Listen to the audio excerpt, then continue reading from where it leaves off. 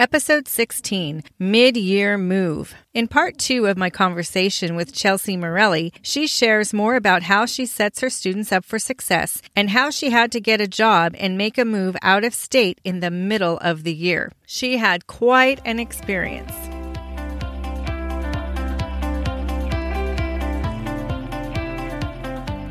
Do you ever find yourself barely able to hold your head above water? Waves of IEPs, data collection, assessments, parent conferences, not to mention lesson plans and seasonal activities are all crashing around you.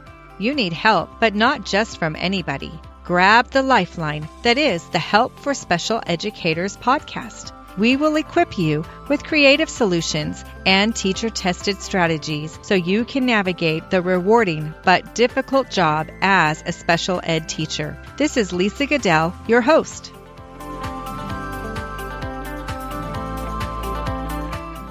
Welcome to episode 16, where we will hear part 2 of my interview with Chelsea Morelli. We jump in as we move from talking about schedules to talking about using paras in our classroom and what types of curriculums that Chelsea has used as she's worked with different populations of students. Okay, so when you're doing your groups in your classroom, do you have a specific curriculum that you would use, or what would you have your paras do? So we would use Handwriting Without Tears for one group, and it wasn't always appropriate for all of my kids. So my lower level kids would be working on letter formation, and my para would be able to differentiate for my higher level kids, and they would be working on writing a sentence or remembering to use capital letters, things like that.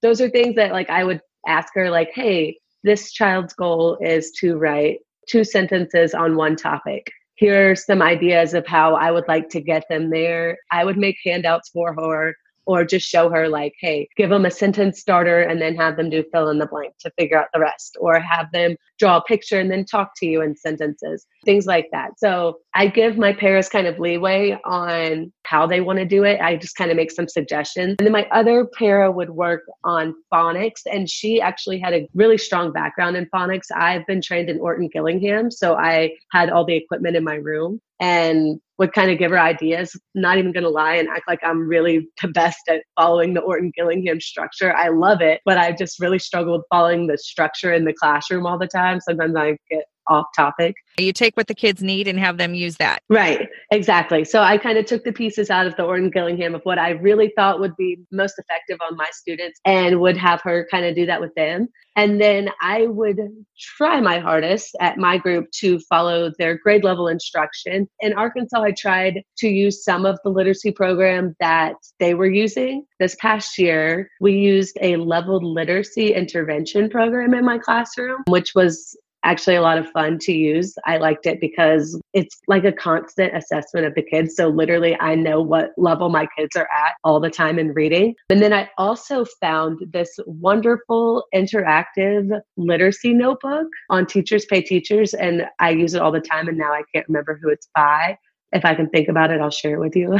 Maybe afterwards, you can let me know what the link is. You can look it up and I'll put it in the show notes. Yes. So this interactive literacy journal is for an entire school year. Best investment of my life. And it just has short little stories, and it is wonderful for children with autism because they do the same 5 days, Monday, Tuesday, Wednesday, Thursday, Friday. You do the same thing each week with a different story. Right. So it's wonderful for them. It takes us a couple months, and after 2 or 3 months, they're like, okay, I know what to do. She wants me to bring my journal to the table. I'll bring it. Let me go ahead and get started cutting out my Monday activity. That's just something I found on my own, mainly because I haven't really been in a classroom, honestly, where they have said, this is the literacy program I want you to use. Other than the leveled literacy intervention program that we use, I have not had anyone come to me and say, this is what you're doing. So now, do you do your groups for math as well, or just for the literacy time in the morning? Yes, we do groups as well for math. And is that later in the day or at the same time? Yes. So we do math groups in the afternoon is when I found the best time to do math. Typically by the time we get to the afternoon, it's time for one of my paras to take a break, or one of my paras is finishing up with the older kids in the cafeteria or taking them to the playground. So typically it would just be me and one para in the classroom. Okay. And we would just run a little rotation of math maybe I might set up like an independent station and have her working on just reviewing basic number facts or number sense, little activities like that. Whereas I would be working on trying to differentiate those grade level skills that we still need to get. Is there anything specific for autism that you'll be doing differently when you set up your room this year as far as decorations and the walls? I absolutely love decorating, don't get me wrong, but I try to not make it my focus at the beginning of the year. I kind of like to save that so that the kids can kind of help me and kind of have their input on it as well. But in my past experiences, I have learned because of the students that I was working with and the population I had, that decorations, anything that I really, really loved and really, really thought was cute, needed to be up higher off of the wall, out of reach. That way it helped when they were sitting and I was assessing them, it wasn't in their line of sight. So it wasn't distracting. And also, if we were to happen to have a meltdown or something like that, chances of it getting torn down were a little less if it was a little bit up higher. When I was teaching resource before I taught self-contained, I would usually always have my walls decorated with all kinds of different things, have it very, very colorful. And then when we started doing a particular autism test for assessments, that's when I found out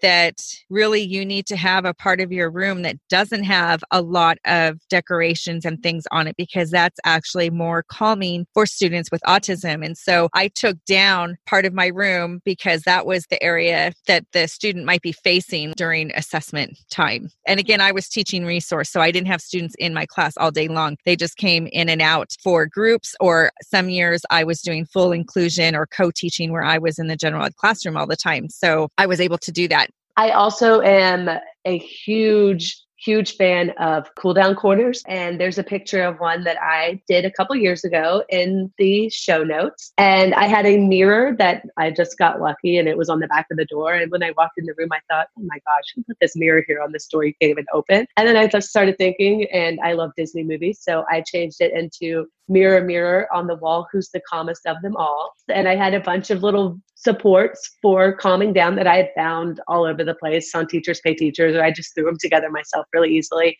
Just little things like Velcroing numbers for breathing. So like take a breath, put on number 1, take a breath, put on number 2. Social stories for helping children calm down. And I strategically placed that next to my reading corner most of the time because I have these really wonderful, comfy disc chairs. So the kids could kind of cuddle up in there if they just needed that extra sensory input of sinking into that comfortable chair to help them calm down a little bit. Unfortunately, those chairs didn't make the trip because I had too much other stuff to put in the moving truck. That is definitely something that I would suggest first year teachers, or if you don't have one, I would definitely suggest putting some kind of cool down area in your room, maybe putting some little sensory toys over there. They're not going to know how to use it. You're going to have to teach them how to use it, which is something a first year teacher like myself, I did not think about. I was like, you need to calm down, go to the calm down corner. And they're like, I don't even know how to use that. What do I do?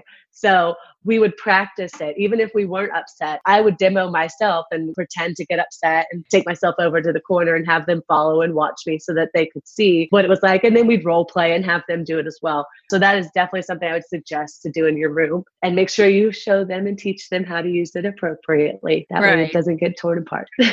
Right. Oh, I know. You were talking about the comfy chairs. Do you use flexible seating in your classroom, or do you still have students with desks, but then they might have a special area that's more comfortable? So I always wanted to put flexible seating in my room. And that was like my plan all along. The first year I had these wonderful exercise balls that were like out in storage, but I knew that I couldn't just drop them in the room. That would have just been overwhelming, not just for me, but for the kids as well. So we started with desks, and then my children just like became kind of like obsessed with their desks, and they kind of became like their safe space. We don't really work at our desk. They're just there so that they can have something that's theirs. This is my seat. This is where I can put my stuff. Yeah, that's just how that kind of started. And eventually I did bring the exercise balls out, and we used them for special seats over at the computer area. Of course, after practicing how to use them correctly, what do we do? What do we not do? What happens if we don't do it correctly? We lose our ball, things like that. I never put anything new in my classroom without us like having a meeting over it. I do have plans for this year, actually. I was just at Michael's the other day and they had all their outdoor stuff 70% off. So I bought some flexible seating in hopes that I'll be able to do it this year since I'm teaching 4th and 5th grade. Maybe be a little more mature and we'll be able to implement it eventually.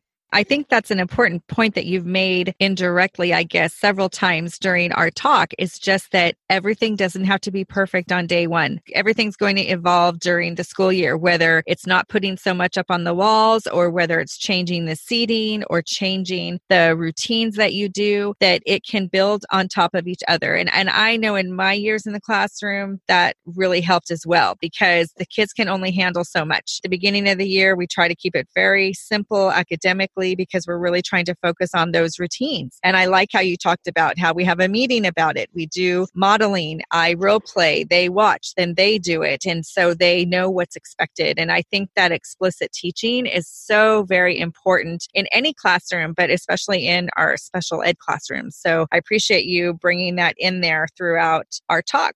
Yes. And another thing on that, it's just being intentional. I remember when I was setting up this whole schedule system and I was in the teacher's lounge with the printer, with the colored Astra Bright paper, trying to print off the kids' schedules. And I wanted them color coded and everyone had to have the same color for each day. Every Mondays had to be pink. Every Tuesdays had to be green. All the way through the week. It took me forever to put that schedule system together. It's very intricate. I knew it wasn't going to be perfect. It has been changed and molded. But I remember I was in there and another teacher looked at me and she was like, I didn't realize how OCD you were. And I looked at her and said, I'm not OCD. I'm intentional. I have to have all of Monday's schedules have to be pink because that was part of my kids' routine. When they came in the morning, I said, okay, today it's pink schedules. Make sure your schedule's correct. And they would go to their hook and they'd flip it to the pink one and go on with their day. That way they knew every kid doesn't have speech Monday through Friday. Speech is only, Tuesday, Thursdays at 1:00. So they have it on that right color. And that doesn't just go with the scheduling. I'm intentional with a lot of things I do. Sometimes I will intentionally give a child a tough situation after we've role played and worked out. How do we work out our feelings? How do we work out when I don't do the correct thing that Miss Morelli wants me to do?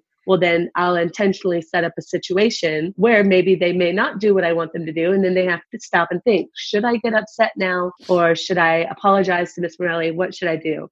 And I think that's a lot of special education. We have to be so intentional in everything that we're doing, especially with children with autism. We really have to kind of set them up for that success. Yeah. And I think that's good because you have to set it up so they have a chance to make a choice. How am I going to react in this situation? Thing happens that they're not expecting and then they have a meltdown. Okay, well, how can you teach them slowly to be more flexible? And sometimes you do have to set up a situation and you have to kind of press them and see, okay, what are they going to do? Especially if you know what they would normally do, but then you're trying to teach them this other way. And I think sometimes for the students with autism and with most of our students, that's just as academic in some ways as reading fluency at a second grade level, because they may not be able to do the academics that they're capable of if they're having such a hard time with the other parts of the day. Exactly. And that's how I kind of look at behavior in my classroom as well. I'm very intentional of how I set up those opportunities. And I also make sure from the get-go in my classroom, I learned something in Vanderbilt that was called error-free learning. That was my first exposure to it. And I thought, this is the silliest thing. We are just giving them the answer. This doesn't make any sense. I don't get it. And I didn't realize until I got into a classroom how important error-free learning really can be, especially when it comes to behavior. I will whisper into a kid's ear, hey, you're about to come up to where you need to make a choice. Let's make sure you make the right one. Remember, we talked about doing blah, blah, blah instead of blah, blah, blah. And then as soon as they pick the right choice, we party like it's 1999 again, like we celebrate. And there's that error-free learning right there. And that's something that I was like, I don't get this. Why are we setting these kids up to succeed without actually teaching them? But especially with children with autism, that's just their best way to learn, a lot of them. I'm not saying all of them by any means, but that's just a really important skill to use in the classroom for teachers, is that error-free learning and keeping things really positive. A lot of these children, if taking things away from them, especially my children with autism, I've got a couple in my mind right now, taking things away from them just as a punishment would just cause even more meltdowns. So instead, I would try to flip those situations around into, okay, how can I get them to do what I want them to do so that I can reward them instead of taking something away for those bad choices? Oh, yeah, definitely. Chelsea, I appreciate all this great information that you're giving us about your classroom. And so I do think that our listeners might be interested in how you dealt with moving in the middle of the school year, not only having to say goodbye to your students, but packing up your room and getting another job in another city, in another state. Do you want to just briefly talk about that experience? So moving in the middle of the school year, I had had my students for 2.5 years. So to say it was not easy is an understatement. I was very emotional for a little while. In fact, my principal had me sit in on an interview of someone that was taking my position, and I literally busted out crying in the middle of the interview. So it was a very emotional time for me to leave. And my school was a very small school where I got my first job. I was the youngest one on staff. So all of the teachers there were like my moms, and I was 8 hours away from my mom. So it was my family there. But going into the job search process in the middle of the year, I knew going into it from my experience of teaching resource, I knew that I probably was not going to land into the perfect position. Resource was not the position for me, and it almost was my demise, but I conquered it. So I knew going into this, I kind of kept that in the back of my mind. I'm just going to get there, get my feet wet, get into a district that I think I want to be in. I actually had to interview like all over Thanksgiving break. It was crazy. I interviewed and I accepted a job over Thanksgiving break. Show up the one day of teacher planning before the second semester started. I show up at lunchtime because I had to go to the office to do all my paperwork. And they said, "Are you lost?" And I said, "No, I think I'm supposed to be teaching here." And they're like, "Well, what are you teaching?" And I said, "The SLD classroom." "Oh, we hired someone for that?" Well, it turns out that the principal had retired. And so nobody even knew that I was coming. Oh my gosh. Wow. Yeah. And, I knew it wasn't the perfect position, but I tried to make it the best I could. I tried to have the biggest impact on those students. And I tried to keep my heart open, I guess, because I knew that I had left my little babies in Arkansas, but I still grew fondly attached of my ones that I had here. And thankfully, the ladies who took over my room, so they let me call all the time to check in on everyone and see how everything was going. My husband was not real thrilled when he saw all of the stuff that was in the moving truck. I don't think he realized it until we got to Atlanta and we opened up the moving truck, and literally the back half of the moving truck was all of my classroom stuff. So that was probably the most overwhelming thing, was having to pack up all my stuff and get it out. And I was trying to do it quietly for the first few weeks because I hadn't quite told everyone that I was moving yet. So it was an experience. And my mother-in-law always says, "What doesn't kill you makes you stronger." It made me stronger. So good luck to whoever's doing it. If anyone has any questions or ever wants to reach out to me, please do. I had the experience of all experiences, I feel like, moving middle of the year. But you just have to take it with a grain of salt and lighthearted. And it's not the right spot you end up in, wasn't meant to be. And you just move to the next one and fall into the right spot eventually.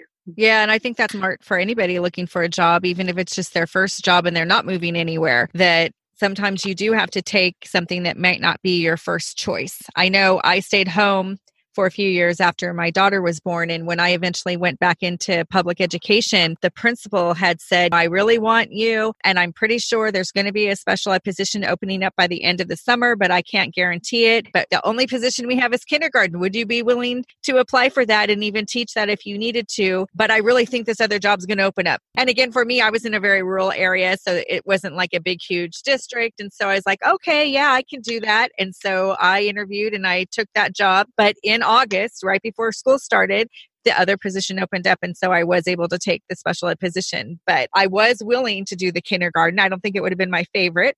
But sometimes you have to do what you have to do to get into the grade level or the type of class that you want. And I think it's all about having a good attitude about it. And like you're saying, you make the best of it and then you can adjust later on. Yes. And actually, I was thinking, I turned this into a really good learning experience for myself, because some of my kids back in Arkansas, I was really also having to focus on those community-based skills and communication skills and things like that as well. So when I moved here, I got placed into a position where I was focused more on academic skills. like I said, I knew going into this, it wasn't going to be the perfect experience. And I definitely could tell that after, the first few weeks in there, I said, okay, this may not be the place for me, but there's nothing really that I can do about it now. I'm going to have to buckle down and get through this. And hopefully, eventually down the road, maybe I'll get into something that is more my forte, which is autism. Sloane Stevens is a tennis player. I play a lot of tennis. So she always says she never loses, she learns lessons. So that was my theme for this whole semester was,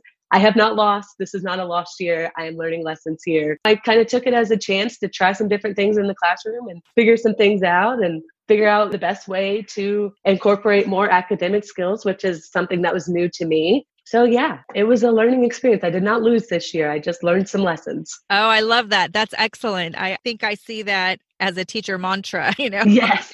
It all works out in the end because you take an experience that you had and who knows who you might have in the future who may have autism in your class, but maybe they need more academics. And so then you'll fall back to something that you learned from that semester. So I don't think anything is wasted. No, never. Not in the classroom. Okay, well, let's go ahead and wrap up our talk. Why don't you share with us how people can reach out to you online, perhaps, if they have more questions? If you guys have any more questions or you want to poke me for any more answers or anything like that, please feel free. I absolutely love working with other teachers and especially new teachers. Back in Arkansas, I mentored quite a few new teachers. Even though I was quite young, they still allowed me to be a mentor. It's something I'm very passionate about. So please feel comfortable finding me on Instagram. My Instagram handle is @Mrs_special education, or just search my name. You'll be able to find me and you could shoot me a message or anything like that. I love to answer questions and help people out.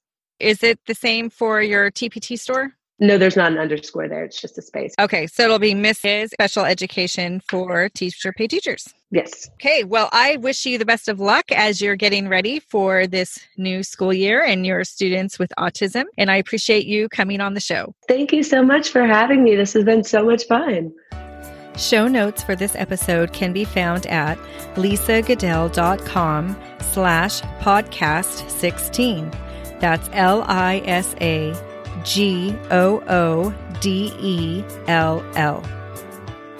Please join us in the Facebook group where you can give me feedback as well as get yourself on the show. It's at facebook.com/groups/Help for Special Educators podcast. You can also send me an email at helpforspecialeducators@gmail.com. Now, when I start to get stressed or overwhelmed about school stuff, I find it helps to take a moment to slow down, stop, and focus on my breathing. Sometimes I also might say the Serenity Prayer aloud or in my head. Here it is. God, grant me the serenity to accept the things I cannot change, the courage to change the things I can, and the wisdom to know the difference. I might also add a few of my own words. Here's a sample for us special educators. Help us to listen and truly understand our students. Please give us words, actions, and solutions which will help in difficult situations. May our classrooms be peaceful places where teachers, staff, and students learn and thrive. After that, I try to go out and find someone else to help because helping others keeps me from selfishly dwelling on my own problems. Thank you so much for listening, and I hope you heard something helpful during this episode that you can implement in your teaching. Remember, you are amazing. What you do makes a difference, and don't let anyone tell you otherwise. Go find someone else to encourage because they probably need to be reminded that they are amazing too.